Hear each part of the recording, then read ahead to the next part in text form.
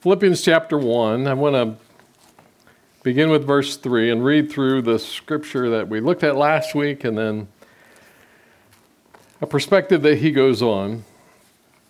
Philippians chapter 1, beginning with verse 3, he says, I thank my God in all my remembrance of you, always in every prayer of mine for you all, making my prayer with joy, because of your partnership in the gospel from the first day until now. For your partnership in mission, your partnership with me along with God in walking with him, doing what he wants you to do. And I'm sure of this, that he who began a good work in you will bring it to completion at the day of Jesus Christ. That it's not about you. Remember we talked about last week. It's not about you trying harder, but rather surrendering more so that the Spirit of God flows through you and accomplishes his purposes. It's right for me to feel this way about you because I hold you in my heart. For you are all partakers with me of grace, both in my imprisonment and in my defense and confirmation of the gospel. For God is my witness, how I yearn for you all with the affection of Christ. And so it was a partnership. It wasn't just a relationship. It was this partnership in his mission, his partnership when he was in prison, his partnership when he wasn't in prison, their partnership with God on mission, which caused them and he to be filled with joy in the relationship with God and with one another. Mission. And it is my prayer that your love may abound more and more with knowledge and all discernment, so that you may approve what is excellent, and so be pure and blameless for the day of Christ, filled with the fruit of righteousness that comes through Jesus Christ, to the glory and praise of God. I want you, as you go through this life, to experience the fruit: love, joy, peace, patience, kindness, goodness, gentleness, faithfulness, self-control flowing through you and leaving a residue of his pleasure and his presence in you and through you as you are partners in this mission with me. And we stopped there last week, and he goes on, I want you to know, brothers, that what has happened to me has really served to advance the gospel. He's in prison in Rome. He's been shipwrecked. There's all kinds of stuff that we'll talk about in the weeks ahead that has happened to him.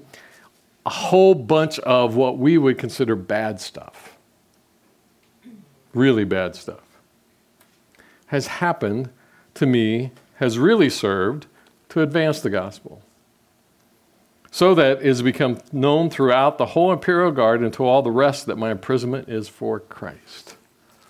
What has happened to me, all the hard stuff, all the bad stuff, all the painful stuff that has happened to me has actually been used by God so that people that I wanted to reach that I couldn't reach, the imperial guard, the household of Caesar, those that are close to Caesar in power, have actually begun to hear about Jesus. And the implication is I could have never imagined it would have happened this way. But it has. And most of the brothers have become confident in the Lord by my imprisonment, are much more bold to speak the word without fear. Some indeed preach Christ from envy and rivalry, but others goodwill. The latter do it out of love, knowing that I'm here for the defense of the gospel. The former proclaim Christ out of selfish ambition, not sincerely, but thinking to afflict me in my imprisonment. He says, not only have the imperial guard heard about me, but those that are not in prison have been encouraged and emboldened because they're seeing what's happening with me. And the people who are trying to cause me problems are actually being used by God to promote Christ too. He says, what then? Only that in every way, whether in pretense or truth, Christ is proclaimed, and in that I rejoice. Yes, I will rejoice. This week, as I've spent a lot of time in this passage of Scripture, the thought or the idea that keeps coming to my mind is this phrase: it's in the trenches. It's in the trenches. It's in the trenches. It's not on the mountaintop. It's not in the wonderful miracle. It's in the trenches where we live our utmost for his highest. And so I've been thinking about this a lot, praying about this a lot, and I think it's easy for preachers and Bible teachers to find themselves talking about God in the general sense. And what came to mind were the rah-rah speeches that you see in movies. So here's the formula. And you guys can help me call out movies if you think about it. Here's the formula. Some ragtag group of people somehow come together, and they're and football, baseball, whatever sport you want to call it, and they come together and they find themselves in this contest with a team that is bigger and stronger and more professional, and they just believe in themselves, and finally the game starts, and they're playing, and they're getting slaughtered, and they come in at halftime, and then the coach or the captain or one of the players steps up and gives the rah-rah speech. Right? The rah-rah speech. I know, we're beat up, and we're down, and it looks like nothing's going to happen, but if we just pull together, and if we try harder, and I know that we can do it, and we'll be able to pull it out. Don't give up. And, all of these beaten up, players, their eyes start to lift up, and they start to get courage. And now suddenly they're getting excited, and the emotions are going, and the rah-rah speech, and they leave the locker room. And then in the Happily Ever After movies, they win in the last second by 1 point, and everybody lives happily ever after. What's that? Yeah, Andy Reid. And I think sometimes, and it comes in other ways. And so if you're a Lord of the Rings fan, Frodo and Sam are on the side of the mountain, Mount Doom is it, I think, and Sam's given up, and he's not going to go any farther, but not Sam. Frodo's given up. He's not going any farther. Sam goes, I can't carry it for you, but I'll carry you. And he goes in, and then you think they're all going to die, and eagles show up, and everybody happily ever after, right? A quilt group. I don't know how that would look. I just thought I'd throw it in there for those of you that aren't sports fans. Comes to the last minute, and they got to get it done before the contest, and they all come together, and I don't know how that works. But over and over and over in all of these scenarios, it's the rah-rah speech. And so comedic sketches will sometimes take that scenario, and they'll show the rah-rah speech, and they'll go out, and then at the end of the game, they come in, and they're beaten and battered, and they just got destroyed. Because it didn't work. But you see, you don't watch those movies because they're not inspiring. And so I've been kind of convicted this week thinking that so oftentimes as a pastor, we look at Scripture and we look at principles and we get caught, and I give a rah-rah speech. Go out there and God will take care of you. And then, but you don't know what to do in the trenches. Because it's not in the rah-rah moments that we live.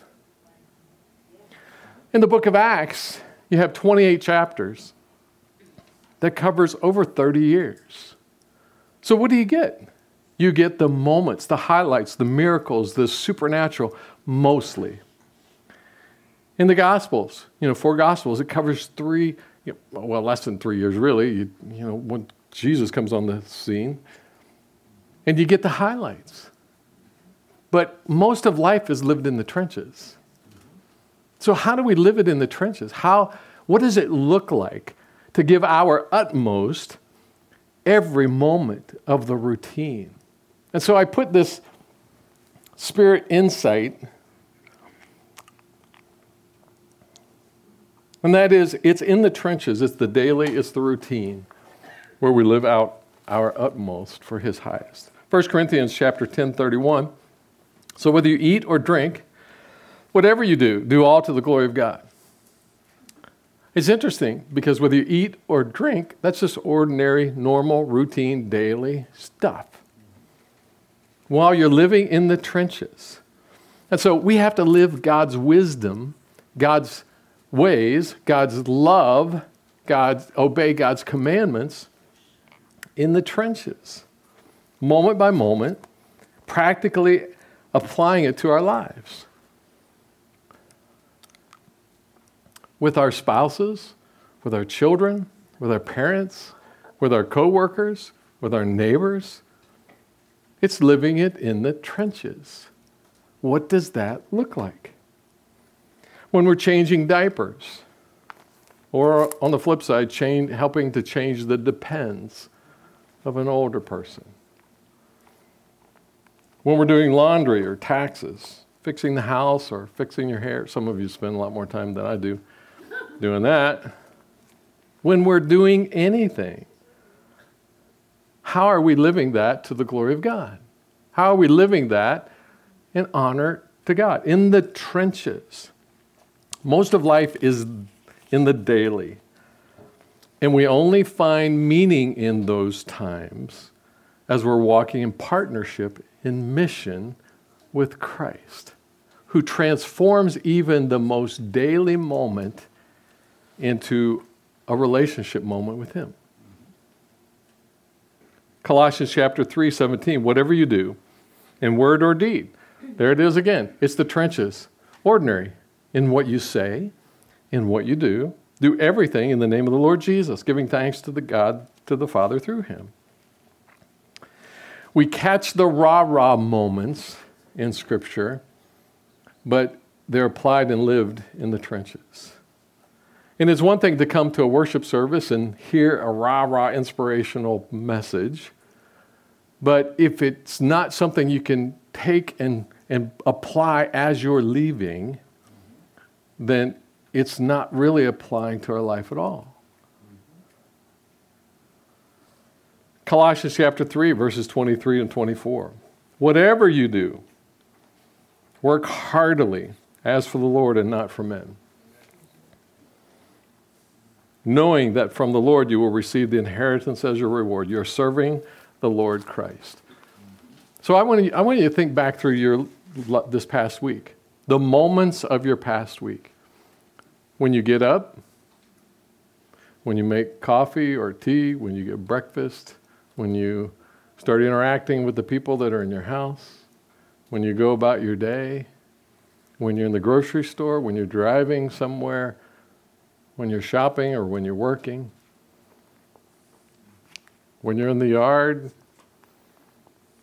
when you're in the mall, when you're reading, when you're watching TV, moment by moment, in the trenches, it's to be in partnership with Christ. So that everything that we do. Because when Jesus came, He promised the Holy Spirit. He died, He was resurrected, He spent some 40 days, He left, and then 10 days later, He sent His very Spirit to live within us. So that there's no single nanosecond of your 24-hour day that the Holy Spirit isn't living within you. So that moment by moment, a sense of His presence is lived out in the trenches. So as I was praying and thinking about that this morning, I sensed that the Spirit of God pointed me back to what I kind of referred to last week in Acts chapter 16. So flip over in your Bible to Acts chapter 16. That gives us the back story of Paul's letter to the Philippians. What happened to Paul when he was in Philippi. And as I read through this again, I realized that it gives us some insight into the trenches of how we're supposed to be living in partnership with Christ. So that as we sang that song, which song was it? We're happy every day. Which one was it? At the cross. So, happy all the way, happy all the day, happy all the time. A sense of God's presence, moment by moment by moment by moment by moment, as we are walking in alignment with Him. Now, if you start watching certain TV shows, Jesus is getting up and walking out. Amen. You start reading certain books, Jesus is not hanging around with that. And there's And so there's a sense of we lose that connection with him when we're not walking in alignment with him. So if you come across moments when you just don't sense God's presence, take a step back and say, okay, Jesus, what's going on here? Let me know. And he'll tell you. Turn that off. Change that conversation. Give me that anger that you've got, because that's not me. And so in the trenches, in the daily. And so let's take a look at how this played out for Paul. So we just read chapter 1 of Philippians. This is the backstory. Acts chapter 16. So this is not in your outline, but if you're taking notes, in the trenches, this first part of Acts 16, in the trenches when you're making decisions. Is Jesus with you when you're making decisions? If you let him, right? If you go to him, he's not going to force himself. Watch what happens. Paul also came to Derbe and to Lystra.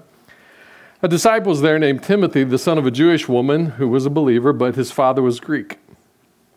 He was well spoken of by the brothers at Lystra and Iconium. Paul wanted to take Timothy to accompany him, and he took him and circumcised him because of the Jews who were in those places, for they all knew that his father was Greek. So Paul was going to continue to reach out to the Jews. He didn't want anything in the way. Paul was half Gentile, half Jewish. He hadn't been circumcised. He's got to make a decision. Think about that conversation. Timothy, I'd love to have you along, but we got to take care of something. And Timothy goes, whoa, wait a minute. I don't know if I want to do that. That sounds painful to me. And it would be painful. There's no indication Timothy even hesitated. Why? Because it was in the trenches, on mission, in partnership with Jesus. That's a trench decision, isn't it? As they went on their way through the cities, I'm sure they waited a few days for Timothy to feel like traveling. They delivered to them, as they went on their way through the cities, they delivered to them for observance the decisions that had been reached by the apostles and elders who were in Jerusalem, passing on information about what it means to be a follower of Christ. So the churches were strengthened in faith, and they increased in their numbers daily. And they went through the region of Phrygia and Galatia, having been forbidden by the Holy Spirit to speak the word in Asia. Here's the Apostle Paul, filled with the Spirit of God, and he wants to go to Asia. He's a missionary, and he has a heart for Asia. He wants to go to Asia. He's filled with the Holy Spirit, but in the trenches, God is saying no. And because he's walking in step with the Spirit, he's trying to make decisions on what he should do in alignment with God, but the Holy Spirit, God has such access to him that the Holy Spirit is able to say, no, we're not going that way. Do you ever come to places where you think you're supposed to make a certain decision, but the road gets blocked? Do you whine and complain and fuss with God and tell him he needs to open that door? Or do you pause and say, Lord, what is it that you're up to here? You see, so much of life is lived in the trenches, and so much of life is making daily decisions about what we're supposed to be doing. Amen. And when they had come to Mysia, they attempted to go into Bithynia, but the Spirit of Jesus did not allow them. Another closed door. When things don't go the way that you think they should while you're living your daily life in the trenches, do you get frustrated with God? Or do you say something else must be up? You see, so much of this is lived in the trenches, in the daily decisions that we have to make. So passing by Mysia, they went down to Troas, and a vision appeared to Paul in the night. See, God knows. If Paul insists on going this direction, he never experiences the vision from God. That's why we have to surrender, listen, and obey. Come over to Macedonia and help us. And when Paul had seen the vision, immediately we sought to go into Macedonia, concluding that God had called us to preach the gospel to them. Yeah, visions. Yeah, that's probably a good conclusion. Yeah. If you get a vision, I don't think there's much debate. If you're taking notes, in the trenches, while they're traveling. So in the trenches while making important decisions, in the trenches while traveling. Verse 11, so setting sail from Troas, we made a direct voyage to Samothrace, and the following day to Neapolis, and from there to Philippi. So they're passing these other cities. They're not stopping. Why? Because they're walking in step with the Holy Spirit. They're making decisions in the trenches and surrendered to God, which is the leading city in the district of Macedonia and a Roman colony, and we remained in that city some days. They're traveling. They're sitting in a boat together. They're walking together. But every moment of every day, that's in the trenches, they're following God's Spirit. And I can just imagine here, Paul is thinking, oh, this is a great opportunity for me to disciple Timothy. Now, I'm not wasting time sitting around playing checkers on the boat with the sailors. What is it, God, that you want me to do? As you're going through your day, that daily stuff in the trenches, what is it God wants you to be about? If you're taking notes, the next one, in the trenches with a humble group of people, just a small group of people. It's not a rah-rah speech, and it's not a big game. Look what happens. On the Sabbath day, we went outside the gate to the riverside because they went to a city that didn't even have a synagogue. So we went outside the gate to the riverside where we supposed there was a place of prayer. And that caught me. What would make you think there was a place of prayer at the riverside? Maybe the Holy Spirit, maybe in conversation when you were buying your food yesterday. I don't know. But in the trenches, God will guide us to where He wants us to be and to connect with the people He wants us to connect with. And we sat down and spoke to the woman who had come together. One who heard was a woman named Lydia from the city of Thyatira, a seller of purple goods, who was a worshiper of God. The Lord opened her heart to pay attention to what Paul had said. And after she was baptized, and her household as well, she urged us, saying, if you have judged me to be faithful to the Lord, come to my house and stay. And she prevailed upon us. He was led to this small group of people, this humble gathering on the side of the river, because that's the ones who are open to God. Many of you are sitting here today because you were driving by this building that doesn't look anything like a church building. And most people don't even notice that it's here, except for there's a sign out front. And as you drove by, something caught your attention beyond just the sign. And you ended up in here with this humble group of people because in the trenches of life, as you're driving, God made you notice something. And so you're here with a humble group of people because there are a lot of other groups that are gathering today that have better music, better performances, nicer buildings, big programming. They got all kinds of stuff, but you're here because the Spirit of God led you here. Amen. And we need to be paying that kind of attention as we're in the trenches looking for who God wants us to be involved with in our lives. Amen. The next one, in the trenches, I like this one, with daily annoyances.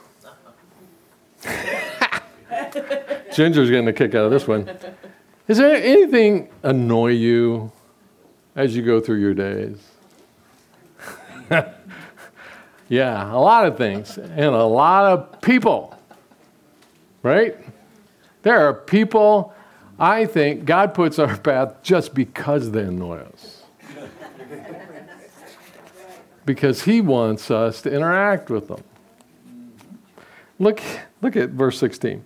And we were, as we were going to the place of prayer, we met a slave girl who had a spirit of divination and brought her owners much gain by fortune telling.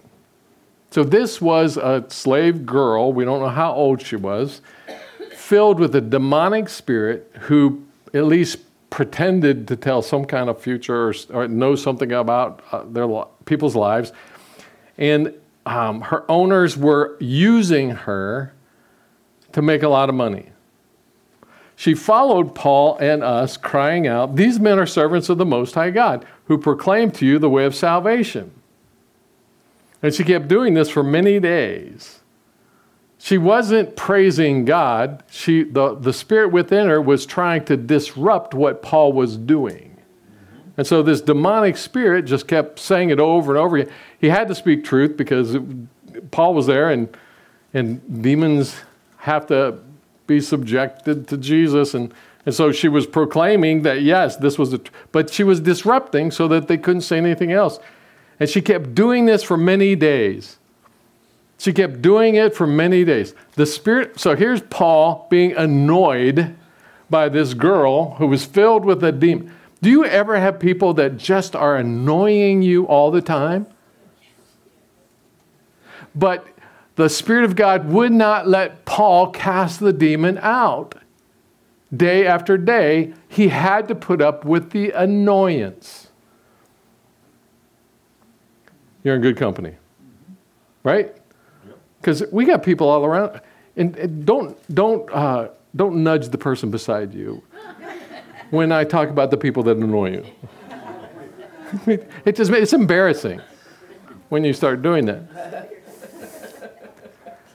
But we have people who annoy us, and we think we need to get rid of them.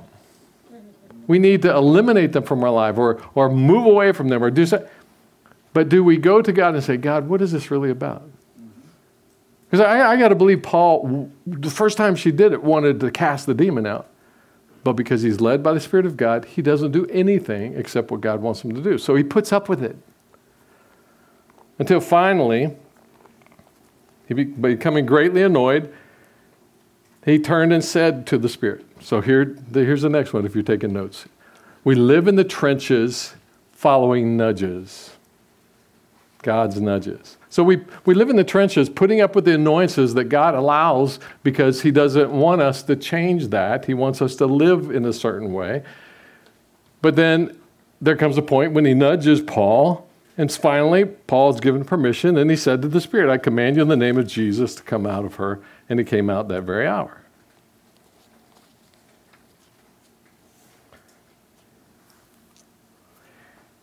And when we're living in the trenches, following the nudges, you might want to write this one down.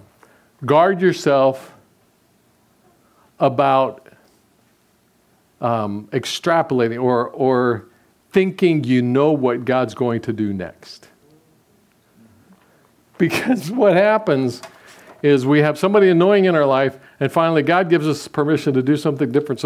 And we think it's all going to be a fairy tale, and suddenly the Hollywood music starts, and the person becomes so nice, and the crowds grab Paul and put him on their shoulders and march him downtown, and in all praise and thanks God.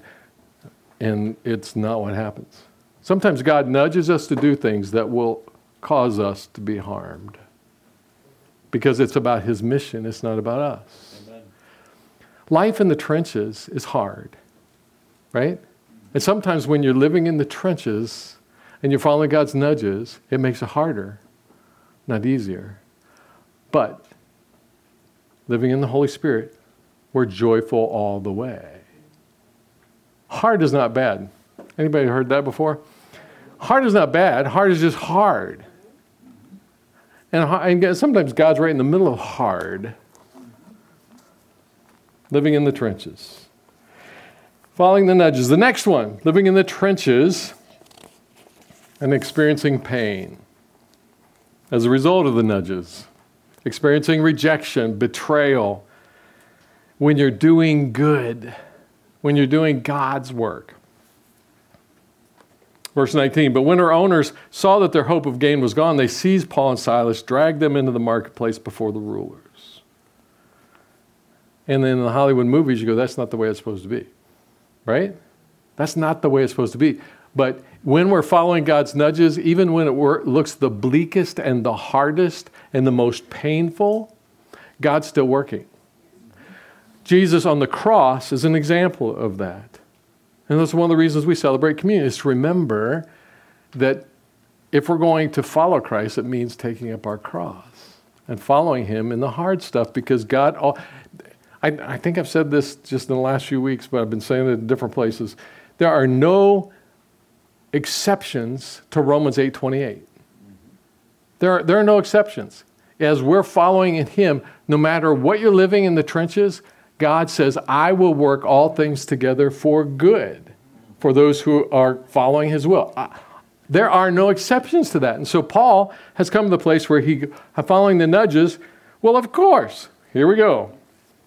When they had brought, verse 20, when they had brought to the magistrates, they said, these men are Jews and they are disturbing our city. They advocate customs that are not lawful for us as Romans to accept or practice. All lies, all false accusations.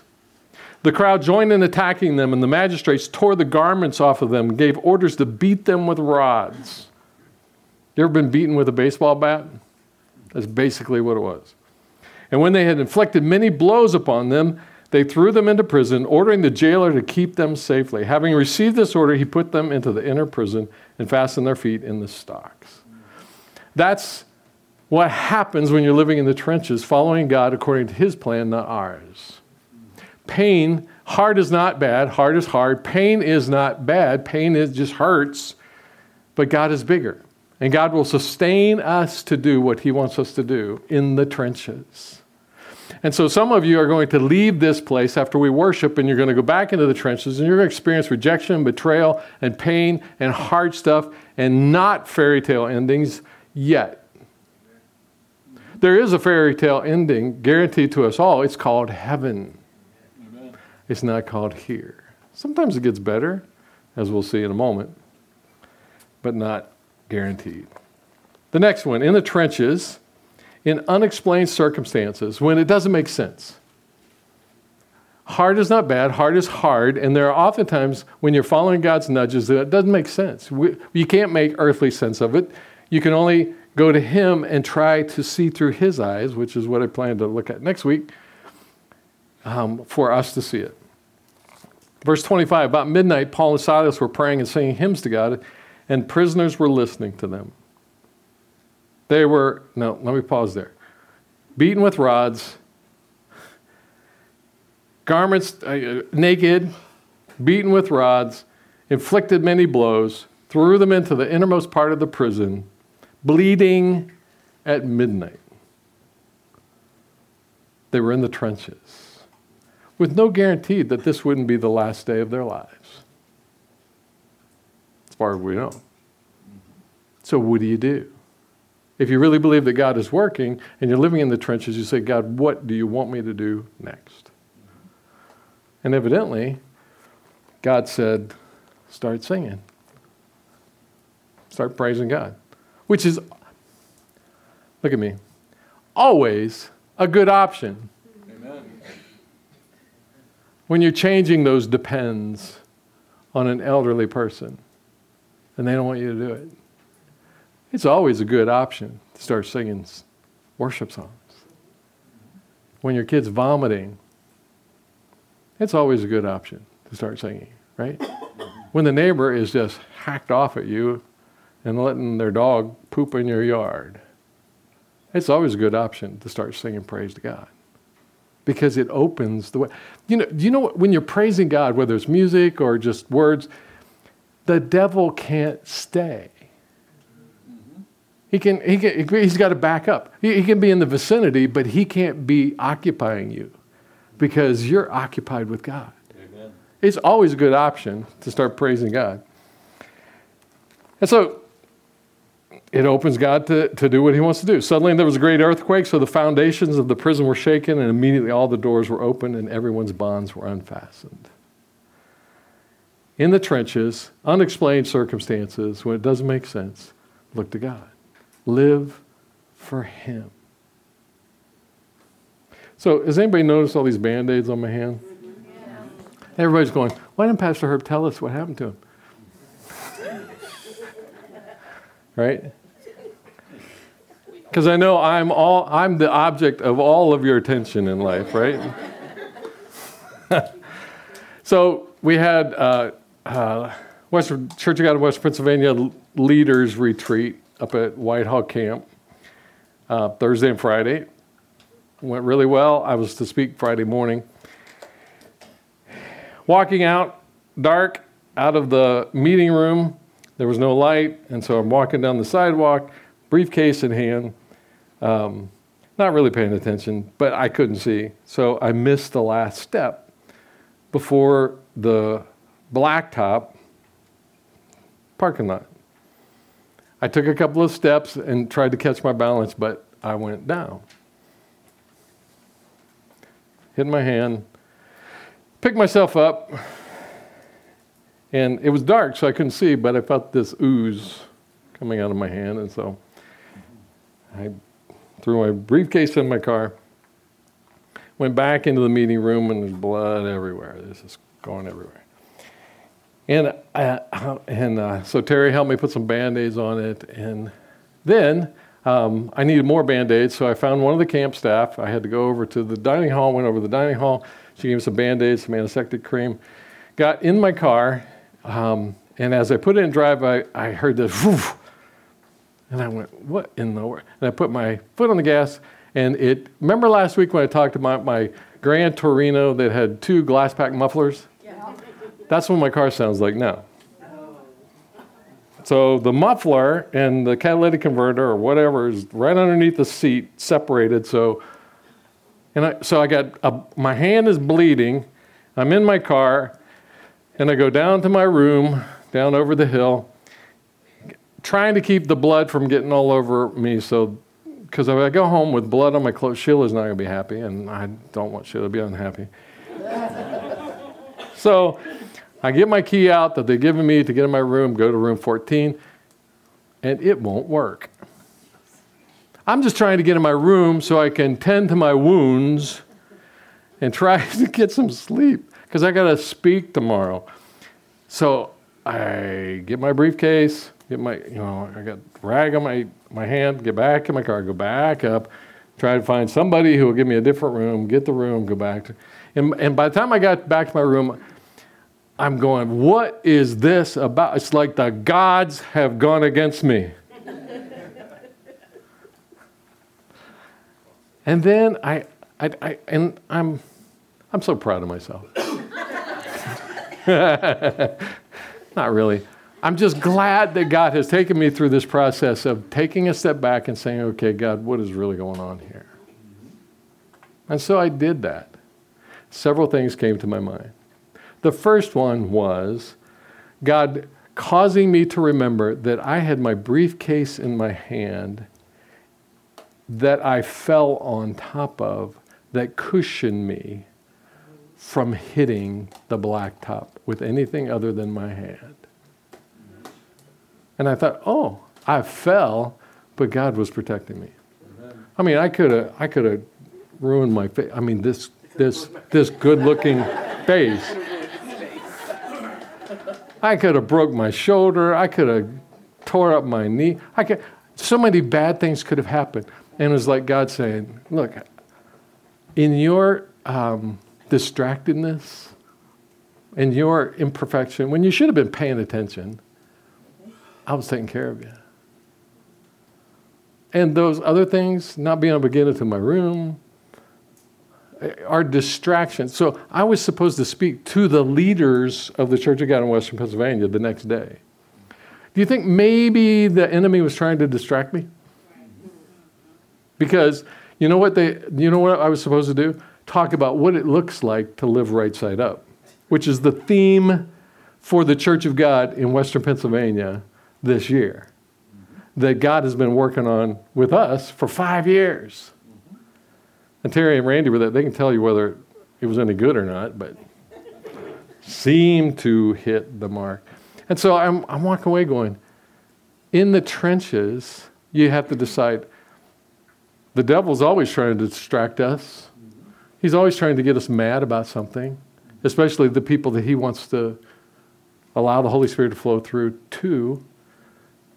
But if we pay attention, we'll see God's hand taking care of us. I could have been hurt so badly. But God says, no, that stupid briefcase that weighs a ton that you carry around all the time, I want to use that. And my computer wasn't broken. That's a bonus, right? in the trenches, when things go wrong, are often when God is working most. So I really want you to grasp this, that living for our utmost is not responding to the rah-rah speeches, going out there and giving it our all and winning the game at the last moment. It's moment by moment doing the hard things that we have to go through with a song on our hearts and a trust in our beings so that God is able to do what he wants to do. Amen. And and one of the things I'm thrilled about is on Friday morning, after all of that happened on Thursday night, is I know I ticked off the devil because he didn't distract me one bit. And that's the way we live, in the trenches. And it's not because of me, but it goes back to Philippians 1:6. He who began a good work in you. It's Christ in us. I kid about this, and we don't take any credit for any of that. It's just because God has been working and flowing through us. Loving those who hurt us. So the rest of the story, Paul, the jailer sees all of the doors springing open, and he knows if any of the prisoners escape, that he will be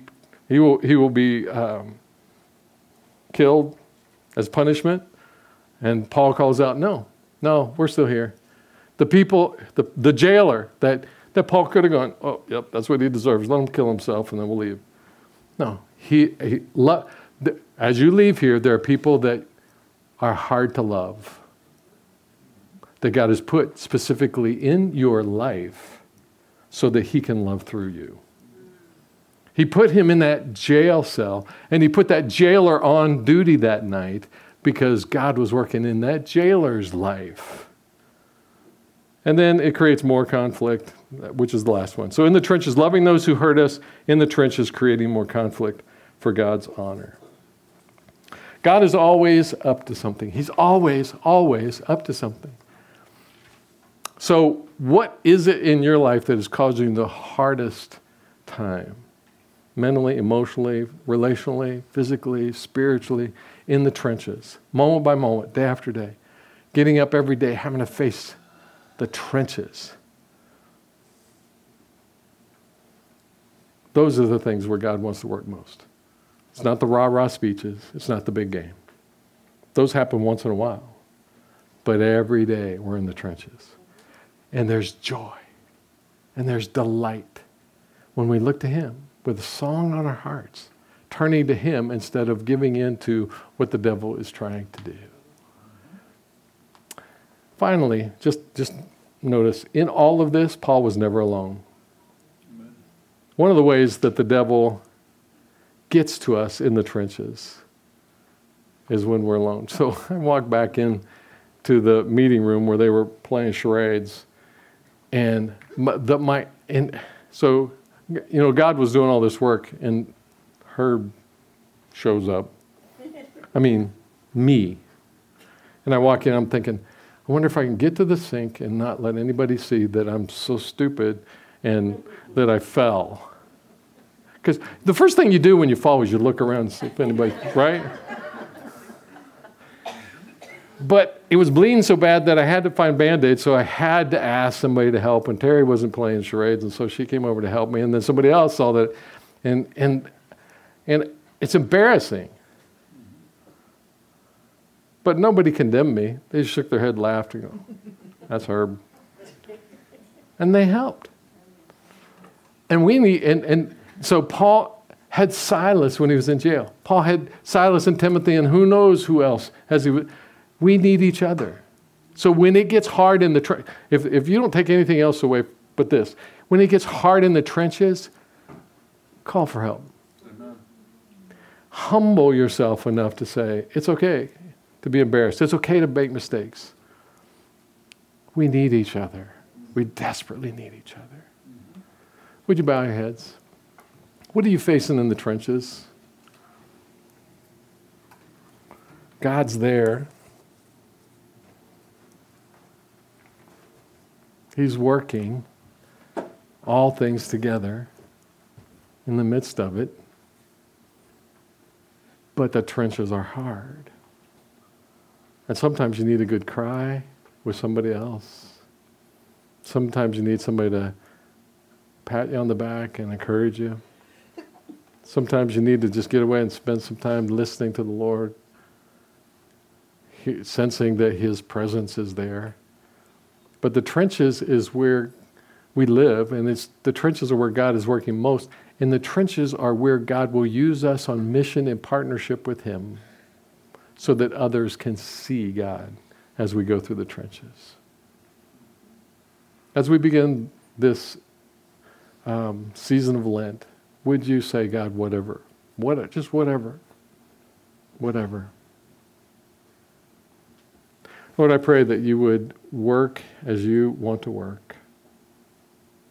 God, overcome our resistance or our wrong thinking. Overcome whatever might be in the way, and let us live in step with you, moment by moment, trusting deeper, surrendering broader, and finding the joy that's there. We pray that you would bring revival to us, ignite us to more deeply trust and live for you. Now, Lord, I pray for our prayer gathering on Wednesday that you would begin to work in us now so that as we gather, it would be a powerful experience of your presence. Whatever you want to do. We give ourselves to you in Jesus' name. Amen.